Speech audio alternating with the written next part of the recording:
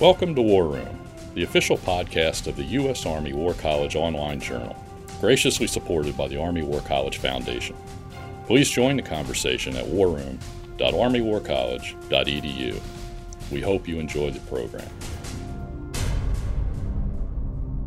Hello, and welcome to the War Room podcast.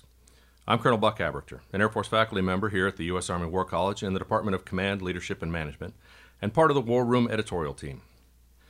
This year's Army Strategy Conference, hosted by the Strategic Studies Institute, is centered on the theme of Strategic Leadership 2030 and looks at the current and future requirements for senior and strategic leadership. And we here at the War Room are pleased to partner with SSI and other parts of the War College to bring you several podcasts related to this year's conference. Today, I'm pleased to have Dr. Sarah Sewell in the studio with me to discuss her perspectives on senior and strategic leadership. Dr. Sewell is presently the Spire Family Foundation Distinguished Scholar and Professor at the Henry A. Kissinger Center for Global Affairs at the Johns Hopkins School of Advanced International Studies. She has a long history of service in both academia as well as government, most recently serving as the Undersecretary of State for Civilian Security, Democracy, and Human Rights from 2014 to 2017. During that time, she was responsible for counterterrorism, refugees and migration, international justice and law enforcement programs, human rights, human trafficking, and conflict prevention. Her present academic work focuses on the changing nature of conflict, global norms, and global governance. Dr. Sewell, welcome to Carlisle, and welcome to the War Room. Thank you. It's great to be here. Good to have you. So let's start right off with some of your thoughts on strategic leadership. Can you please tell us about any of the strategic leaders, military or civilian, who you admire most and why? Well, one of the interesting aspects of a question about strategic leadership is that we tend to think about strategic leaders as people who were successful, right? We don't reify those who were strategic in the sense that they had goals and they applied the means to their goals, but they lost. But similarly to me, it's the content of their goals that matters a lot.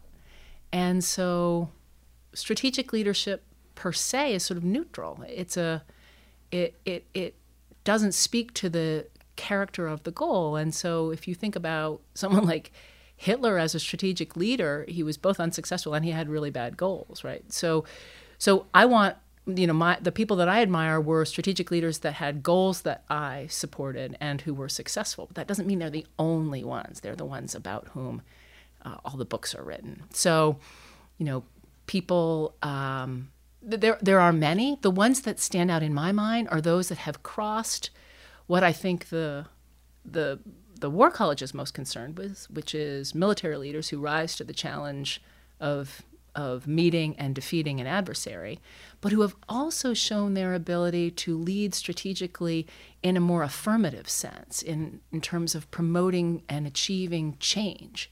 So there are an extraordinary number of people that have actually crossed both of those worlds. They are people that we all know, but we don't necessarily think about them in the non-military sense as well. So Washington, Lincoln, FDR, right? Those to me are the archetypes because they both built and they defended. But there are other forms of strategic leadership that I really admire as well. And in many ways, I think my heart is with those that have led movements for social change, who have had to be savvy leaders with fewer tools. So people like King or Gandhi, who really were working with very little and managed to lead movements that made change happen broadly and in some cases internationally. And so those are among the leaders that I admire. I was going to ask you about, in your experiences with senior leaders, we're thinking along the lines of military colonels and the equivalents you've dealt with along the way, what you think separates the best ones from the rest, but I think you've kind of answered that already. Is there anything you'd like to add to the characteristics of those that were most successful? Well, I did a field survey for General McChrystal and General Petraeus in Afghanistan and traveled around throughout the country over a significant period of time, talking to almost every level of command. And I was really struck by the leaders that I met who saw complexity in the problems that they were trying to address. And those were the ones that seemed to be having the most success, at least in the counterinsurgency context in which we were evaluating operations. And they seemed to be a bit unusual. They seemed to be very much self-studiers. They seemed to be very well read, and they seemed to always have, they had references and frameworks and characters and anecdotes that came very much from outside of the military experience. And that always struck me as perhaps being one of the unusual ingredients of having a 360 perspective on whatever challenge that you're facing. You have to think a little bit outside of the box. You have to read a little bit outside of your comfort zone. You have to be open to influences from the unusual suspects and places. Mm-hmm. That breadth of experience we're always searching for amongst our senior leaders, but constantly chasing how we accomplish that in the assignment process and experiences we get them. Can you give us an idea of an experience with a strategic issue that you found difficult to address? Well, when I have come into government service, I have tended to do so to accomplish a particular objective. One of the more salient pieces of advice that I got as a young person thinking about a career in public policy was that there are people that want to do things and there are people that want to be things. And I am of the former category. So when I first came to the Pentagon in 93, I came to help the military, and in particular the Army, sort of get its head around this international peacekeeping prospect, which had been elevated as part of George Bush's sort of focus on the UN and using multilateral organizations as a way to reinforce the world order without having to invest as much of our military strength in doing it. But there was an enormous amount of resistance within the building and specifically within the Army to that process.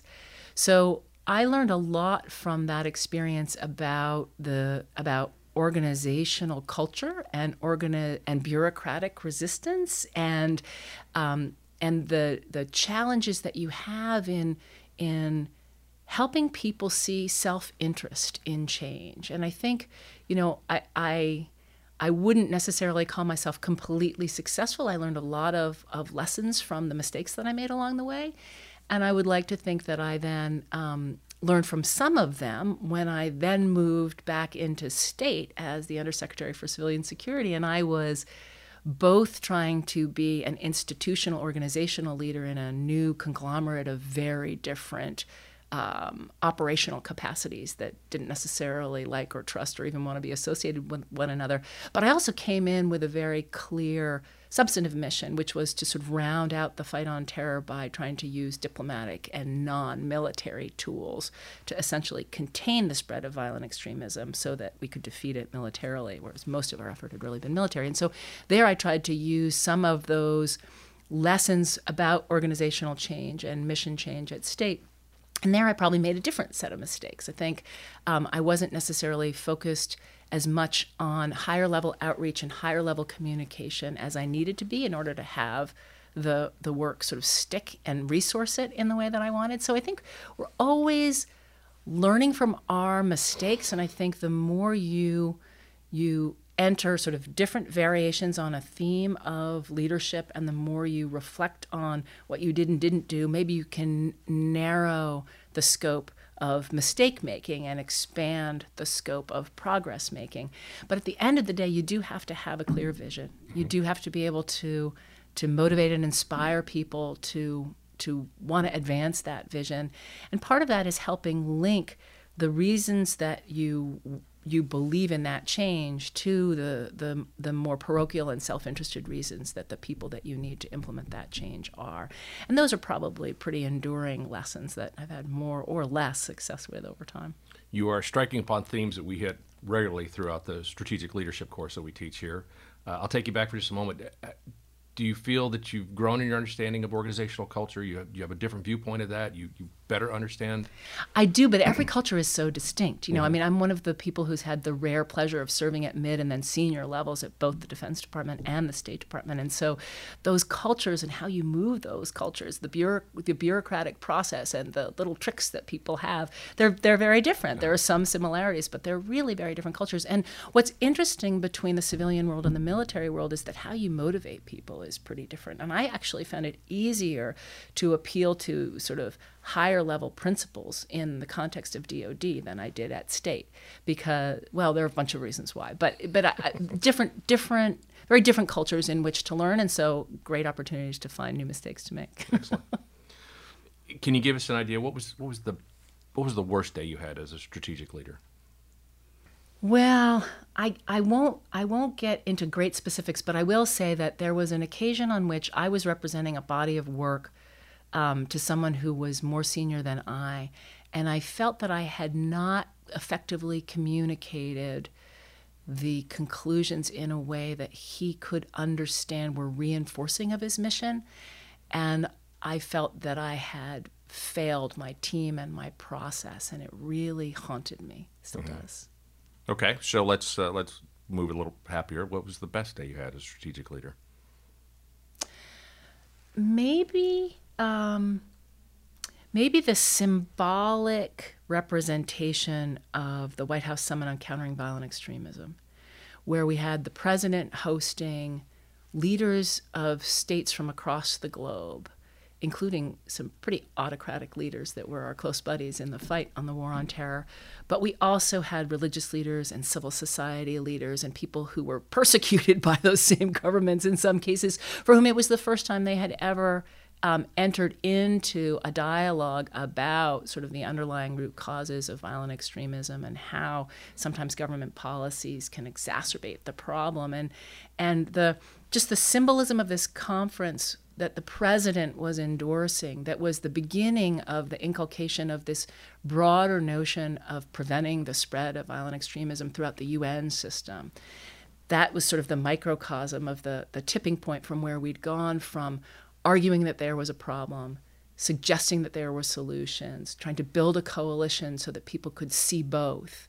And it was really represented at this co-equal motley crew of both, interior ministers and rabble-rousers and civil society advocates in a meeting convened by the President of the United States. Great.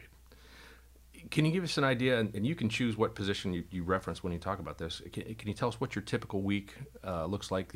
What's the experience of managing your time, whether that was when you were at State or in your current position now? Which one you feel would be most useful for kind of the management of time and experience?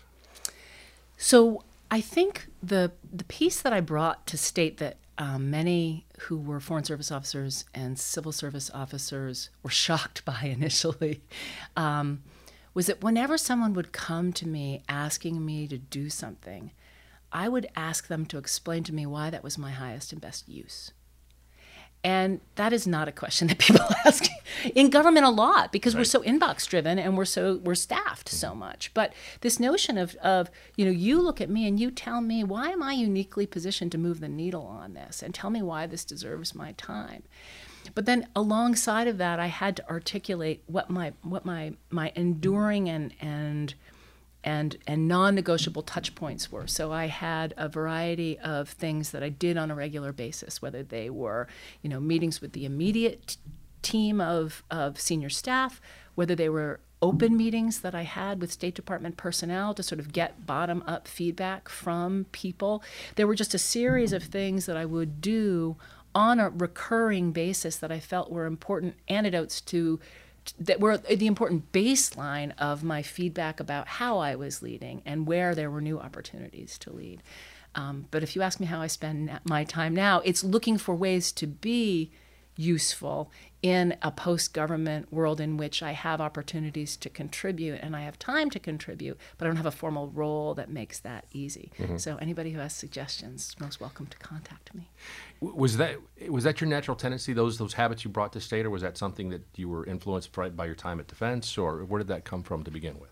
I think it came, frankly, necessity is the mother of invention. And I had worked on the Obama campaign. I was one of his first security advisors back in 2007, 2008. And I wasn't able, for a variety of reasons having to do with my family life, to serve until my older three were seniors. So I came in at the tail end of the administration, and I had a very short amount of time. Mm-hmm.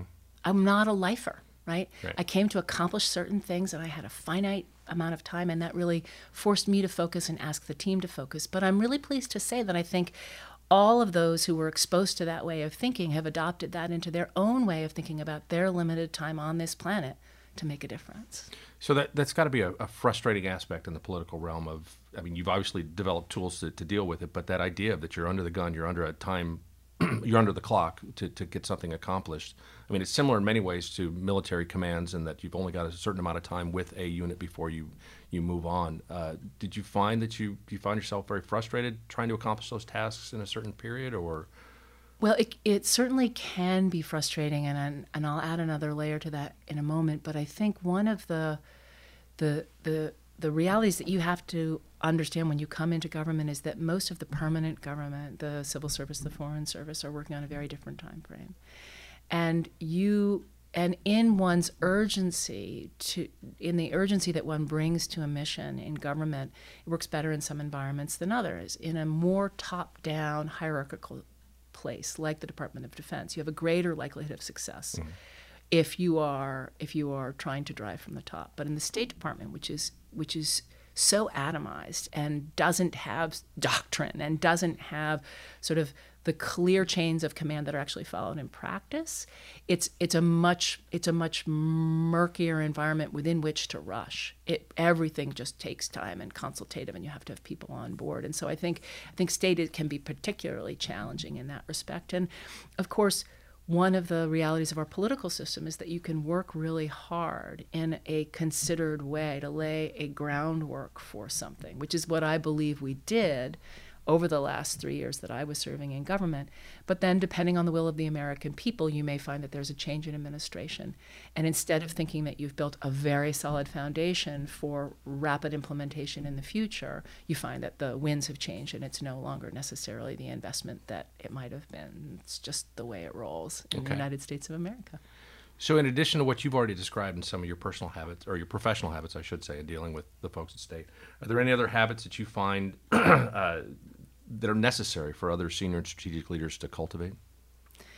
Well, it's interesting. One of the things that I respect so much about the way the military seeks to develop leaders is, the book lists. Everybody's got their book list. And I think that's great. I myself find the most rewarding mode of learning to speak to people who have had experiences that were not necessarily the same as my own, but from which I can learn, because the problem with books is that particularly biography, but even particularly memoir, but even biography, really suffers from that interrogatory piece, right? I always want to know, a deeper why or a different why, or what was going on in your family life at that time, or was your parent dying at that time, or were you really angry? Had you not had enough sleep? Did you have a bad conversation with someone? Was your boss interfering in some way?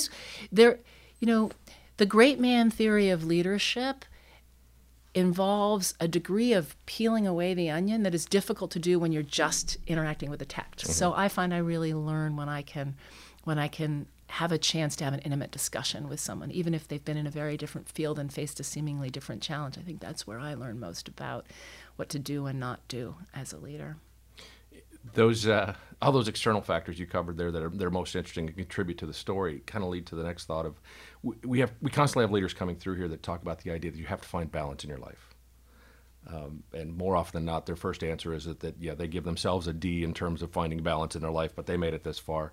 What are your thoughts on balance as you've moved through these different positions in these very different cultures? Have you been able to do that? You mentioned earlier not being able to start a position until your children were more senior. Obviously, that's a measure of balance in a sense. Yeah, I think I'm working on meta balance, right? I'm a pretty intense person, and I'm not sure that I have always found balance in my work, but what I have sought to do over my lifetime is balance. So my early career, my first dozen years were in Washington, and it was all work all the time, and my friends remember my work, and I was at work all the time, and I didn't even notice because I loved it. But then I took 20 years off, essentially, and I raised a family of 4 kids, and I built a new career in academia, and I did a lot of work with the military during that time, but it was project-based work. And I made that work with my family priorities at that time and my geographic happenstance at that time. But when I left, when my older 3 were graduating high school and went back in to work in the State Department, I had no balance again. So part of the question is really, if your model is you go in, you spend it all, you come out, you regroup. I'm in a regrouping phase right now. But I think it's a harder question for those for whom their whole career is intense. And there, I think that's a different type of balance. And the only thing I can recommend to anyone who might be listening is yoga. Okay. Breathe. Yeah, very good. For those that aren't fortunate enough to be here at the strategy conference, what sort of message would you like to send to them in terms of what you're talking about here today and what the big theme is to take away from it?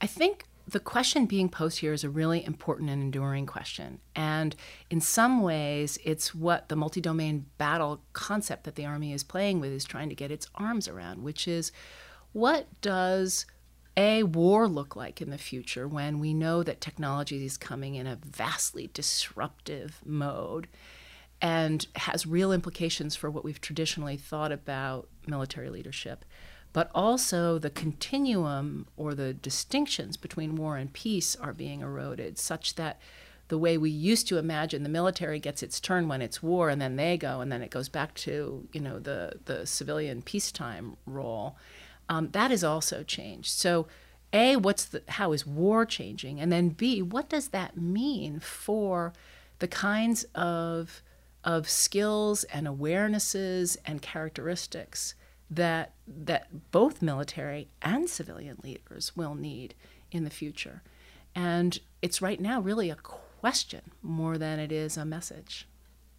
Well, thank you very much. We appreciate your time. We know you've got a very busy schedule. In spite of you searching for purposeful time to be spent out there, we thank you for coming here for the conference. We thank you for sitting down with us for the podcast, and we wish you all the best. Thank you. Thank you. And that concludes our program. Thank you for listening. The views expressed in this podcast reflect those of the speakers and do not necessarily reflect the views, policies, or positions of the U.S. Army or the Department of Defense. Let us know what you think. Provide us your feedback, comments, or suggestions through our webpage at warroom.armywarcollege.edu. And have a great day.